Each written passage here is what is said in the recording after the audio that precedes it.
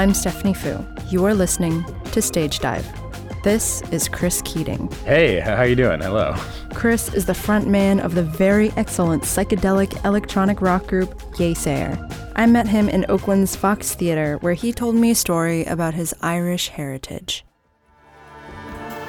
A few years ago, my last remaining grandparent, my grandmother on my father's side, died. She'd been having a really long kind of struggle with Alzheimer's for about a decade, so it's really, really sad, but you're almost glad when you get the call.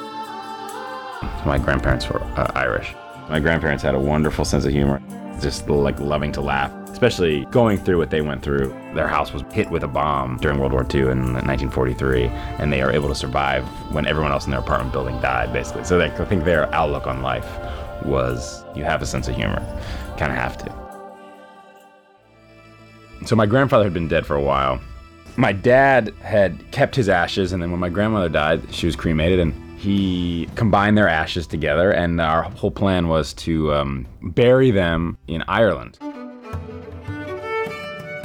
We decided we were all going to go, and I believe I flew separately from them and ended up meeting up with them in Dublin, and we go about an hour north to a town called Drogheda, outside of which there's this cemetery called Monaster Boyce, where my grandmother's mother and her grandfather, I believe, are buried. And there's many questionable legalities, mind you, with this story. The first being that, you can't just travel internationally with ashes and decide that you're going to bury them in a cemetery for which you don't have a plot. My dad was like, well, we're just going to dig a hole and we're going to bury their ashes. And I was like, oh, this seems kind of... He's like, well, don't worry, I brought the shovel. There's no one's going to see. Okay, so it really wasn't all that scandalous ultimately. But then he was like, well, okay, only bury half of the ashes. I got a plan for the other half.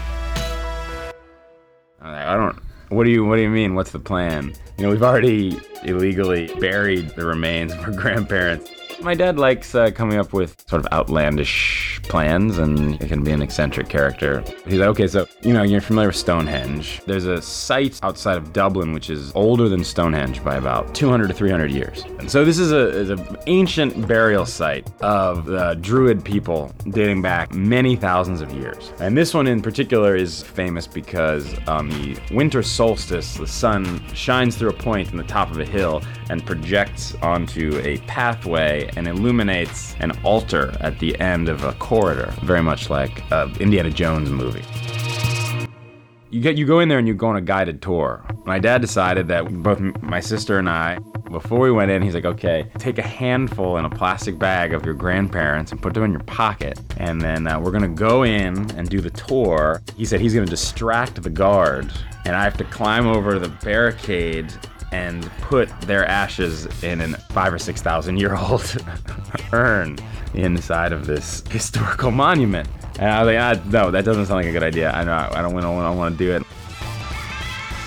But ultimately, he convinced us, and he made it seem like something really important. His argument was, this is something interesting to do for your grandparents. I don't know. So basically, we went on this tour on this narrow corridor that gets darker and darker. It's very small. It opens up into almost like a cathedral. And then, so he decided he was going to distract the guard, and I reached in the pocket and I grabbed a small handful, and I was able to climb over this barrier and sprinkle a tiny bit into the urn, and I was like, okay, so I did it. Mission accomplished. And then my dad, I don't know what he was thinking at the time. On our way out, he took like his entire bag full of these ashes and just threw them across the barricade, scattering the ashes all over this urn.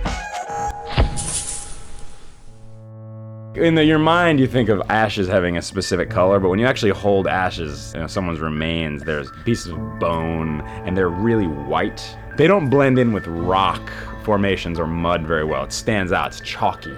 So he scatters this stuff, and I'm like, oh my God, it's so obvious that we're right there. And all the while, the tour guide is saying, and they found here at Newgrange the remains of two people from an ancient civilization. And we were just thinking to ourselves, well, from next time they do it, they're going to find two more. And I don't believe in, I'm not a superstitious person, but when we walked out of this hill, it was the most monstrous, bleak, torrential downpour for about 3 minutes. And then all of a sudden the sky opened up.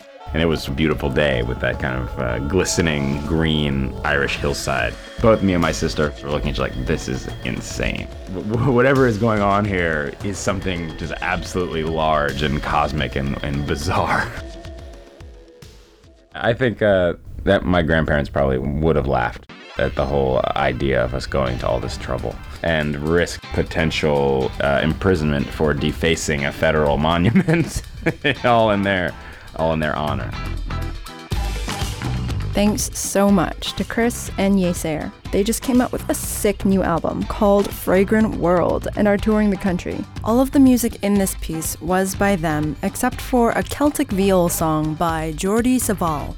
And thank you for listening to Stage Dive. For more episodes, check us out online at stagedivepodcast.com and subscribe to us on iTunes. And please, like us on Facebook too. I'm Stephanie Fu. And until next time, catch you in the pit.